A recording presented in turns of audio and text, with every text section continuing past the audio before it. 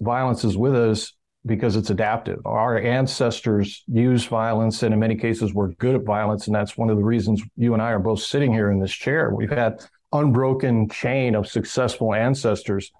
And violence, if you're dealing with the threat of force or physical force, and there's a certain type of human being on this planet where the only thing that will stop them is the threat of force or physical force. So violence in that situation is not only necessary, it becomes a kind of moral imperative.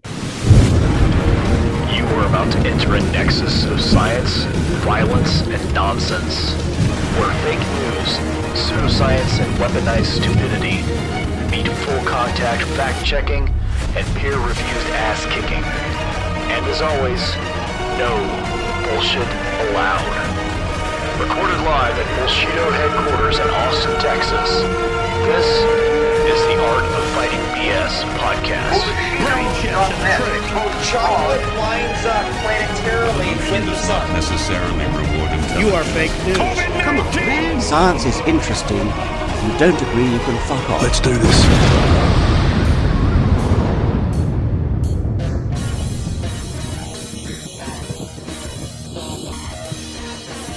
Well, thanks for having me on. I'm Matt Thornton. I started SBG, Straight Blast Gym, in 1992, so we're going on our 30th year. It's a small school in Portland, Oregon, where I was kind of focused on Brazilian Jiu-Jitsu and self-defense and fighting just prior to the first UFC. It's grown over the years, so now we have locations all over the world, and we have professional fighters that people are aware of and Jiu-Jitsu people and other things, but about 98%, 99% of our clientele around the world is just everyday people looking to defend themselves and get in shape. And yeah, that's what I've been doing the last 3 decades. Excellent. And we'll get into this later too, but you have a book coming out, I think April 11th, The Gift of Violence. I do, yeah. I've been working. Yeah, The Gift of Violence. You got a lot of things going on. Yeah, I'm excited about that. I've been working on that for about a decade. Okay, yeah, so like I said, we crossed paths. I remember in the old days, the old school internet, before they were even using the term social media, on our forums, there was a video, and this is a classic. We pushed this on everybody that we could see. And I remember you were explaining the concept of what you called aliveness.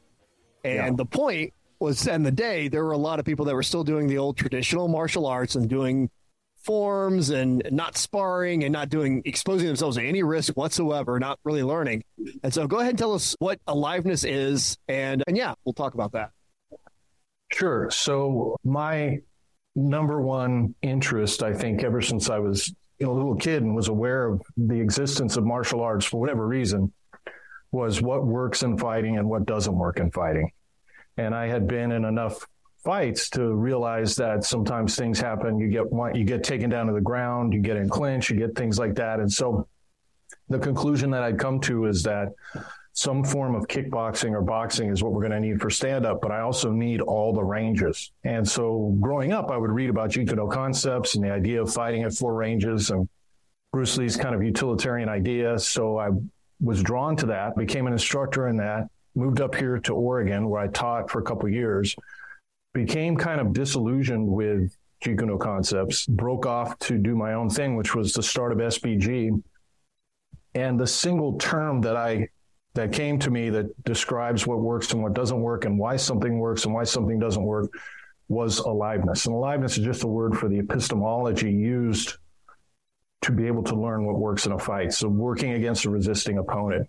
And for something to be alive, it has to have timing, energy, and motion. It has to have all 3 qualities. If you remove one, it's no longer alive. And the one thing that all functional martial arts have, all arts that you see used in the UFC, anything that's going to be practical and have application, one thing they all have in common is they have that opponent process in there, usually because they're sports. And so they care about winning. And so they have an alive training method. So wrestling, judo, Brazilian Jiu-Jitsu, boxing, Muay Thai, so forth. And so that became my number one lesson, I think, what I wanted to get out to the world, what I wanted to talk about. And I created a video set. Gosh, I can't even remember what this would have been, but it would have been early to mid 90s is when the Aliveness VHS tapes came out. And then we advertised them in some of the magazines like Black Belt and Side Kung Fu and whatnot. And that's basically how my organization spread, because I got a lot of people that came to me for no other reason than I just happened to think the emperor has no clothes, and I was the first person to kind of point it out in that way. And there was so many people that were frustrated and had gone through the same experience I had and agreed with what I was saying. And we kind of came together, and that became the organization. Yeah. I remember in the video, you were using an analogy with chess, and you were just working your opening moves. And you're like, you can't learn to play a game of chess just by doing the opening moves. Right. People have an idea. I think it still exists today. Even now, there's a lot of misconceptions about aliveness, and it's one of the reasons why I have a chapter on it in my book. But when I talk about drilling, when we talk about drilling at SBG, we're talking about working with aliveness. And a lot of times when people talk about drilling, they're talking about repetitions, just dead pattern repetitions over and over again. And most martial arts, especially, as you well know, the fake ones, most thrive off this kind of demonstration where somebody steps forward and throws a punch or swings a stick and kind of just stays in place, and then the master does all these different movements. And my point was, you could do that for 1,000 years. It's not going to teach you. No. You have for the feeder, not the demonstrator, and watch what they're doing. And it can look quite beautiful. Aikido looks beautiful. I was just looking at a demonstration the other day, and I thought, wow, that's super cool looking. It's great for the movies, but there's zero application in a fight because without the compliant training partner who's basically doing the movement for you, you're just going to get crushed. Yeah. To explain it to people and explain how to train with aliveness. Explaining to people how to do it safely so they're not getting brain damage, they're not getting hurt. The idea that you kind of just throw people in the water, and it's just the idea that when I say aliveness, I mean sparring, is another one of those misapprehensions I think people have. So over the years, we've tried to help people learn how to train with aliveness. And in my own gym, and I have black belts that are in their 70s that train on the mat and train with aliveness every day, but they do it in a healthy way and nobody gets hurt. So, yeah. I mean, there's a difference between going full out, trying to kill the other guy, and just giving them competent resistance so that if it doesn't work, it's not going to work. But if they get the technique right, going to work. Right. Yeah, I think we've all seen the videos of the Aikido guys that are the master just kind of stands there and people just run up to him and fall over or flip. Exactly. And we thought that was a settled topic like 10 years ago. We were like, okay, we're going to start talking about a broader range of things. And then in the last few years, a lot of it thanks to TikTok and those sorts of things, it's just come back. It's everywhere now. So. In new forms, like, for example, System, I think, would be the new popular, ridiculous martial art. But that's a good example where they'll have one or two elements of aliveness. So they'll have a kind of random motion and a certain amount of timing, but there's the resistance, the way the other person is engaging with the demonstration, the person doing the demonstration is so ridiculous that it's just pure fantasy. But because it has a couple elements that make it appear realistic, I think it catches people's eye. And there's people always ask me, why do I think fake martial arts still exists? And I think it's like asking why religion still exists, why astrology still exists. I realized it's always going to be with us, and putting out the message so people who are sincere and want to know the difference, I think is important, but I have no illusions that it's ever going to die. There's always going to be some magic bullet martial art because there's people that want a magic bullet. And so there's going to be somebody to sell it to them. Yeah, of course. And it works great up until the point where they actually have to use it. So, yeah. And then it's too late. So problem solved. It's like a really good grift to run, I guess. So, yeah. So The Gift of Violence is a book you've been working on. And it's actually a personal axe to grind on my end because the term violence in the last couple of years, maybe last decade or so, has been expanded in a certain way. And I think we probably agree on this, that violence is violent. Right. But violence isn't necessarily somebody yelling at you. So how do you define violence? Yeah, violence is physical harm being imposed on another human being, manipulation or pain through physical violence. It was funny, I happen to live in Portland, which is kind of the mecca for some of those stupid ideas.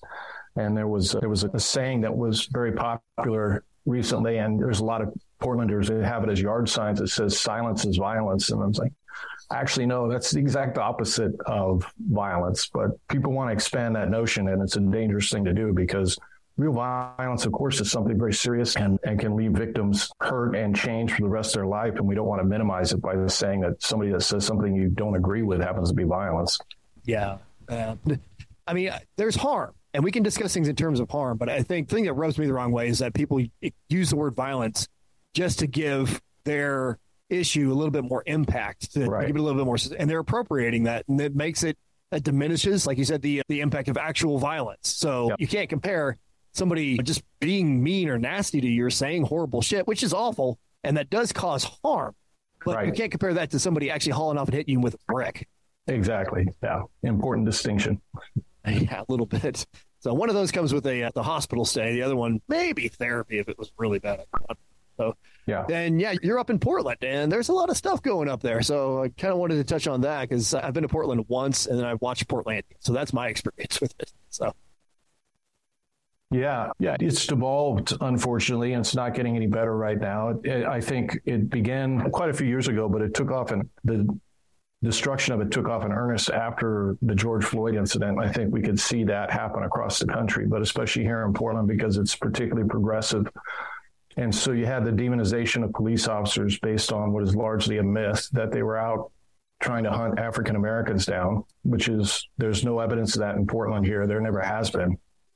But there was a kind of a public hysteria about that. And it was really a moral panic. And unfortunately, policy was made on it. And they wound up, the first thing they did is they eliminated the gang violence response team, our gang task force here in Portland. They did that within a few months of the George Floyd incident. And what's happened since is homicides and shootings in Portland have tripled.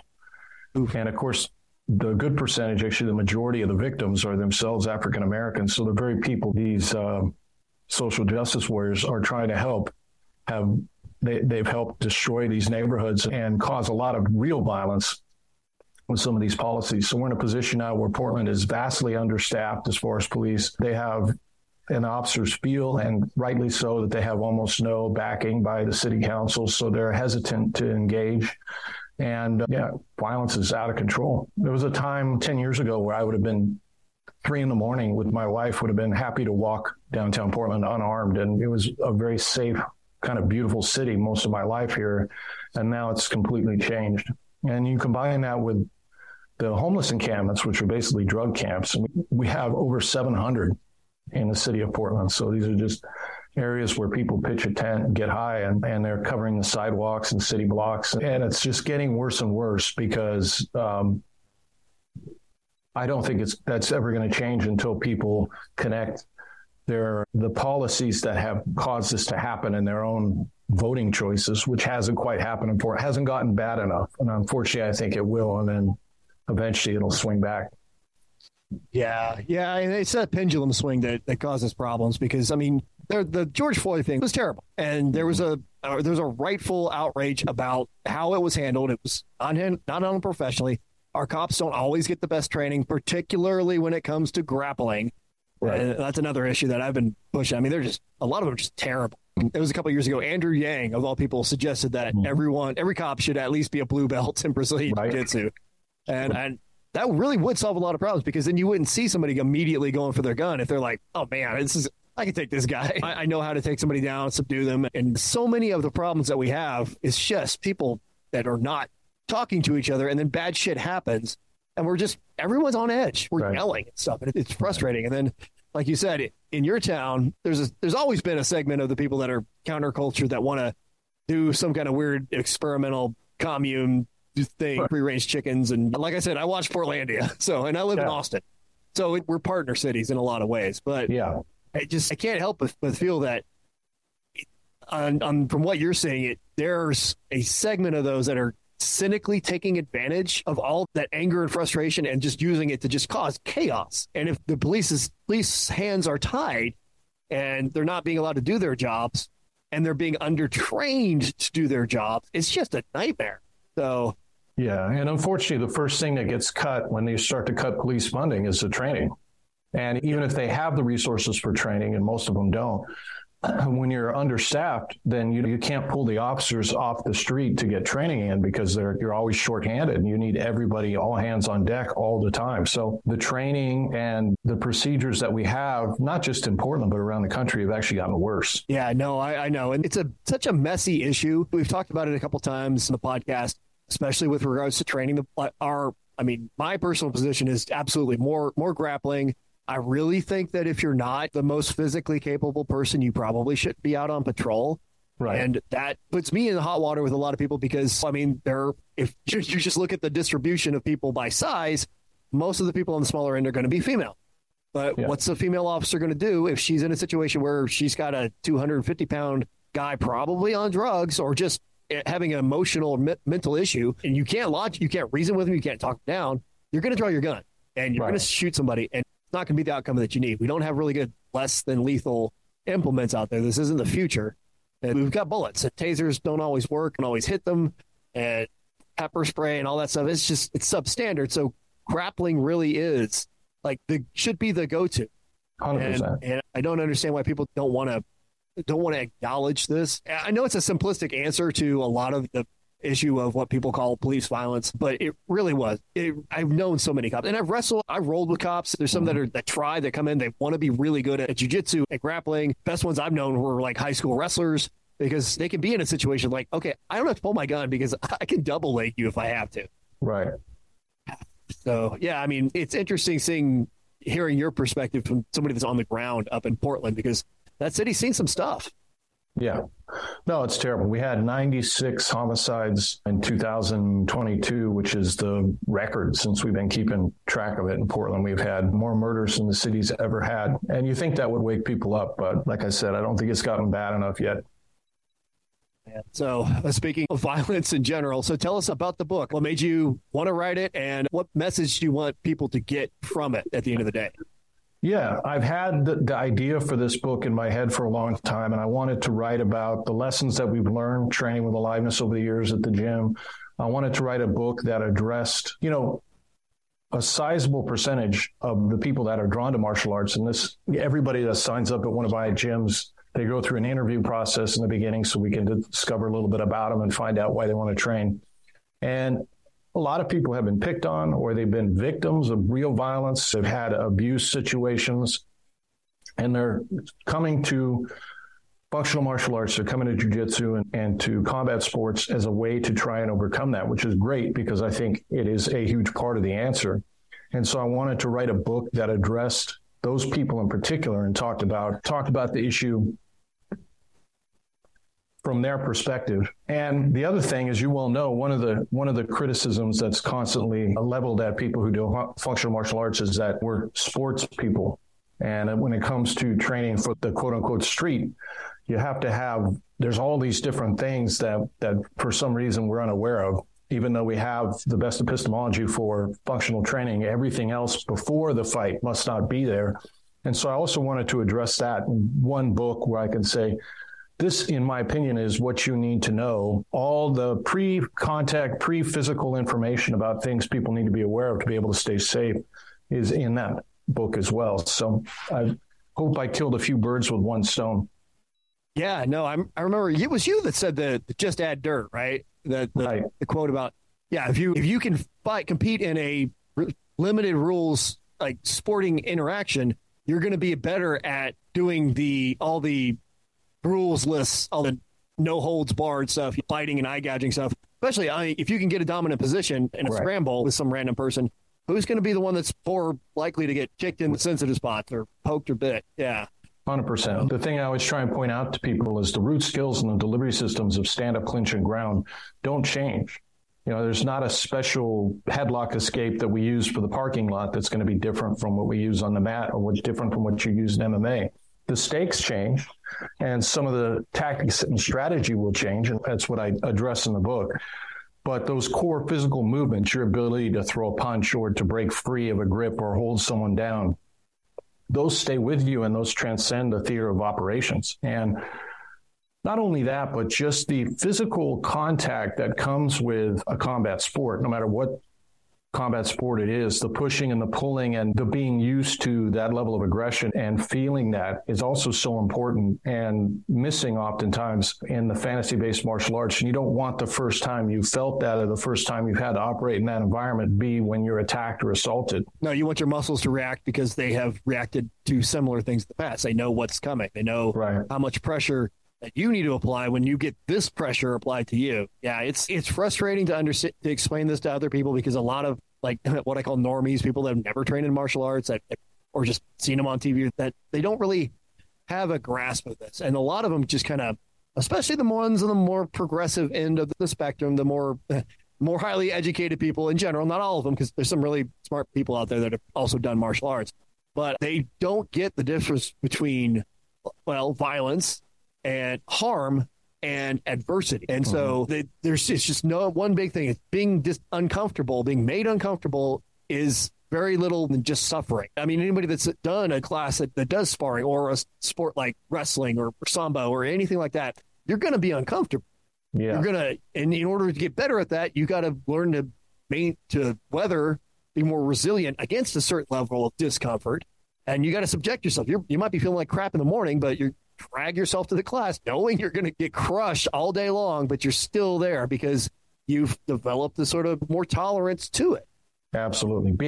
Learning to be comfortable in uncomfortable situations is a huge part of surviving in a combat sport, and it's a huge benefit and asset if you ever have to engage in physical conflict with somebody outside the gym. Yeah, just in life in general. I mean, I work at a lab, and our job is crazy stressful, especially with here in Austin right now, we're having a quadruple mini pandemic. COVID's still going around. It's coming back. We've got RSV. We've got the flu. We've got strep is popular right now with the kids, I guess. Yeah. So it's wild. And when people ask me, it's like, how can you remain so calm all the time? It's like, well, I'm not getting shot at. No one's punching me. I'm in air conditioning. I mean, it's just a job. Right. It's busy, but so it gives you a perspective. I think I am a big proponent of getting people to get out of their comfort zone at jiu-jitsu and stuff like that. It's such a great way to do it. Yeah, so super important. So when it comes to your book, how much do you get into the philosophical nature of violence? Because one of my favorite quotes is by, Robert Heinlein? And I think everybody's seen it, even in the movie Starship Troopers, is like violence has solved more problems in history than any other factor.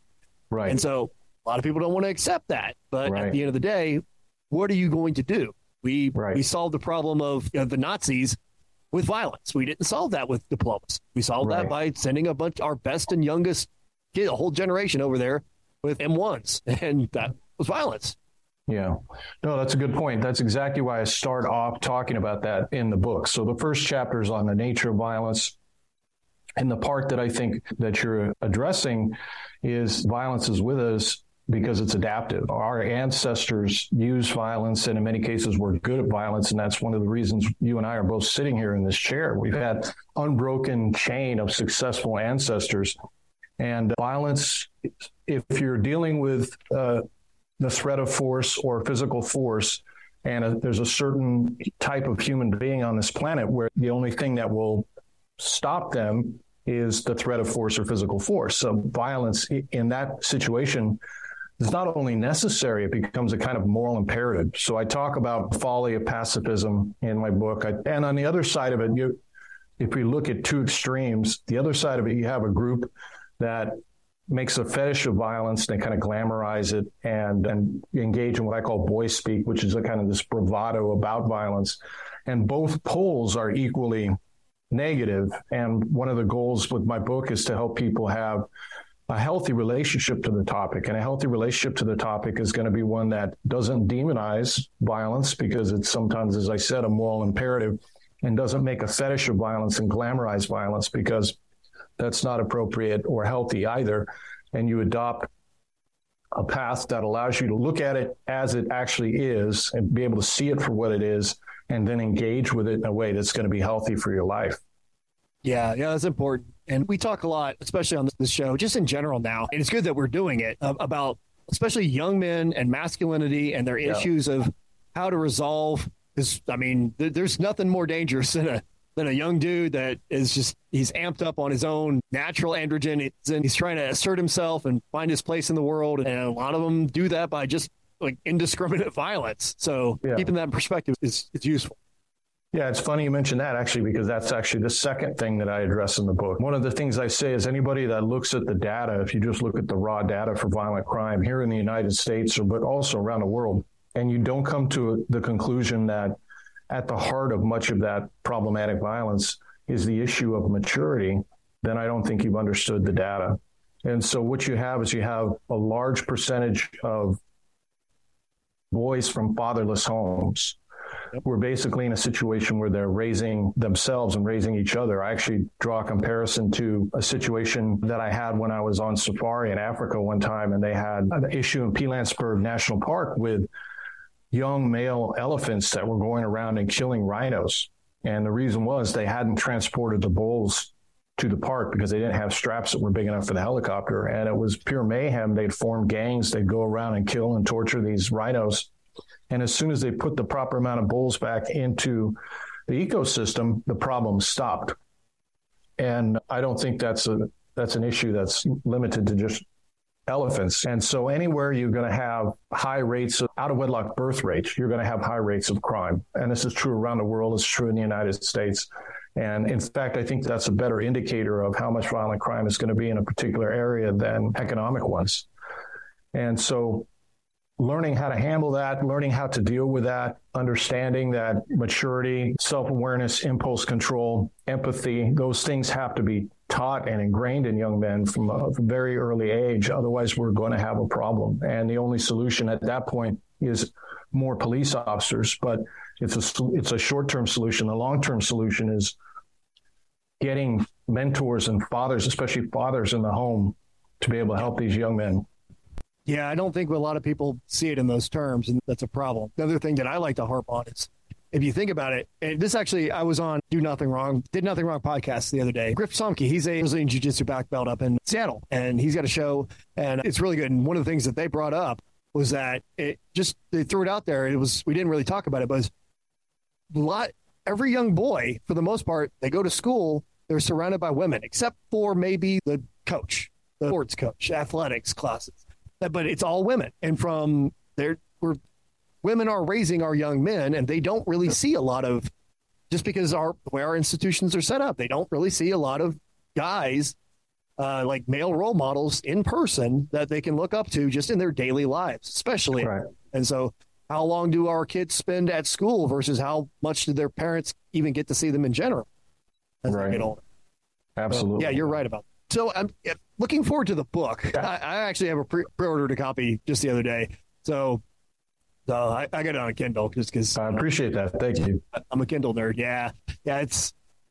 But I think, what would you want to get out as the core elevator pitch message to get somebody interested in just getting a copy of this because they need it there? What's the central thesis that people need to hear from? So that's a good question. Violence is natural. It's been with us since we've been on this planet. It's not going anywhere. It's not going to disappear. And you want to engage with it, understand it, and be able to deal with it in a way that's healthy, that doesn't follow these extremes. To be able to keep yourself and those you love safe, but also be able to understand violence, why it happens, how it happens, and be able to navigate that in a healthy way, I think, is super important. And so what I tried to do was explain it from the very beginning, the nature of violence, where it comes from, why it exists, all the way through what is actually a threat and what's not a threat, and finally, physical training. So I do end the book with a chapter on aliveness where I encourage people to engage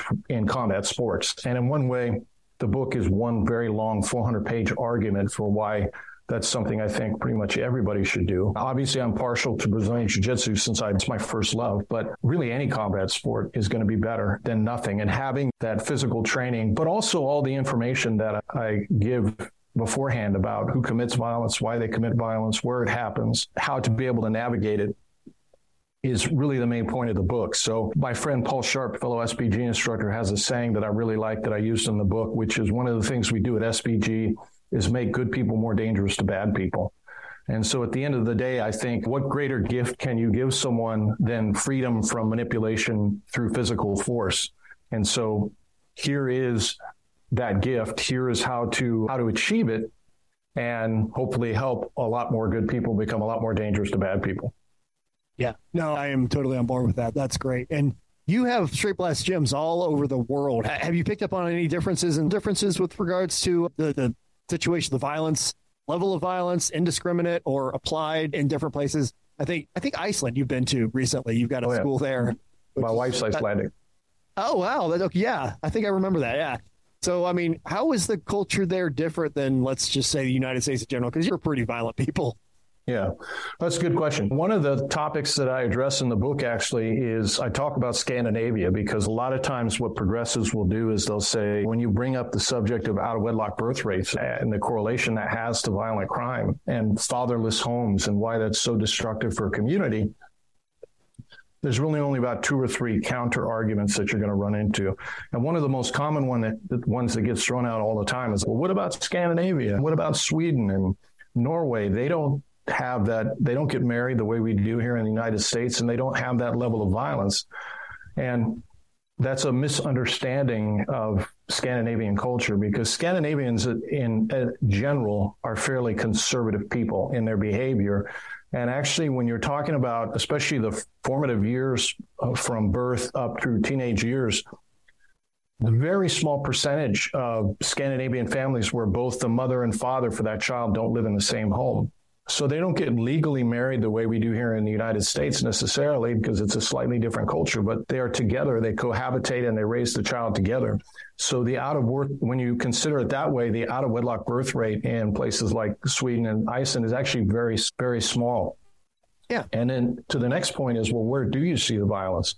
Well, you see the violence in the same community. You see the violence in fatherless young men. So if we look at the number one perpetrator of violence, not just in the United States, but around the world, you're going to be talking about a young man between the ages of 15 and 22 who comes from a fatherless home. That is the vast majority of every violent criminal that you can line up and every perpetrator of violent crime. And that's true not just in the United States, that's true around the world. And in the United States, you're going to have different communities and places that have higher out of wedlock birth rates. And where you have those communities, you have a great deal of violence. Yeah. Yeah. So like from Scandinavia, it's not so much specifically the wedlock, but it's the family structure. Right. Like the support system, somebody having one of 2 parents at least to make sure your homework's getting done and you're staying on the right track. Because like we're all being worked to death out here these days. And it's hard for somebody to just keep it up. And even with our parents, grandparents especially, could have a family and have one income. And the dad at the time would have come home and everything's situated. And we had roles that, things change, but one of 2 parents was there at all times to keep an eye on stuff. And we don't have that. So yeah, I mean, there are arguments to be made, even for the most progressive person, about the value of a genuine, strong family structure. And I don't see why that even has to be a point of contention. It doesn't matter who you care about, or what you're into, but it takes people to raise a child. It takes adults, responsible adults. So it's one of the things that people mistake me for being on the left a lot. And it's not so much that. I mean, it's labels don't really matter. It's what works. It's the policies that make everything better, that reduce crime and suffering and misery. And I think somebody would give some pushback on the reasons why a lot of fathers aren't in households. For example, like the war on drugs, which I'm not sure what your position on that is, but that breaks homes because, drugs aren't the best thing that you should be doing, but you make dumb decisions as a young man, like in general, just being alive, you make dumb decisions like all day long as a young man. And some of those, the more you're subjected to crime, to being criminalized for your dumb decisions, you're going to be put in the system. And once you get in the system, it's hard to get out of that. And that just destroys the family structure. So, I think we could attack that problem a bunch of different ways. But then again, and I do think that we agree on this, there's not going to be some sort of science fiction-y future in which there's no violence. Right. So, and it's part of life. Life is violent. You violently eat that salad. You rip the lettuce off the ground and you shove it in your mouth and destroy it. And life feeds on life. So What we need to do is just, minimize the amount of suffering. So I think we're totally on the same sheet of music here. This is good to hear. I know our audience is all over the place these days, but I think they're going to be happy to get that message. Yeah, I agree. Why we've gotten to a situation where out of wedlock birth rates started to climb, which really happened at the beginning of the 60s, is a topic that would require a whole different book. So I didn't have the time or the space. My book's already 400 pages to get into it but that doesn't change the reality of it. And you would think, what I'm saying seems obvious and seems like common sense, and who would be against that? But I was actually kind of surprised when I was doing the research for the book, and I was looking into these arguments. There is a large population in the United States, and they come from the political left for whatever reason. And I myself don't consider myself right wing, so it's not that, but that is anti-family in a sense, that would strongly argue against what I'm saying, and the idea that fathers in the home is even important or necessary, as shocking as that is. That group does exist. And I spent a little bit of time in the book, not much, but a little bit of time in the book addressing the fallacies of their arguments. I know. And that's important because as well-intentioned as some of those people are, or at least think they are on topics like that, and society changes over time. There is an underlying nature that we conform to, that just because of the way that we got here, the way that kept our ancestors alive, like you referenced. And there are successful strategies for that, and there are some ones that are not successful. And I mean, people are going to play with it. Society's going to shift over time. But at the end of the day, having at least two people that are invested in young people and their children, and let's face it, nobody's going to be more invested in child than the people whose genes they have passed to that child.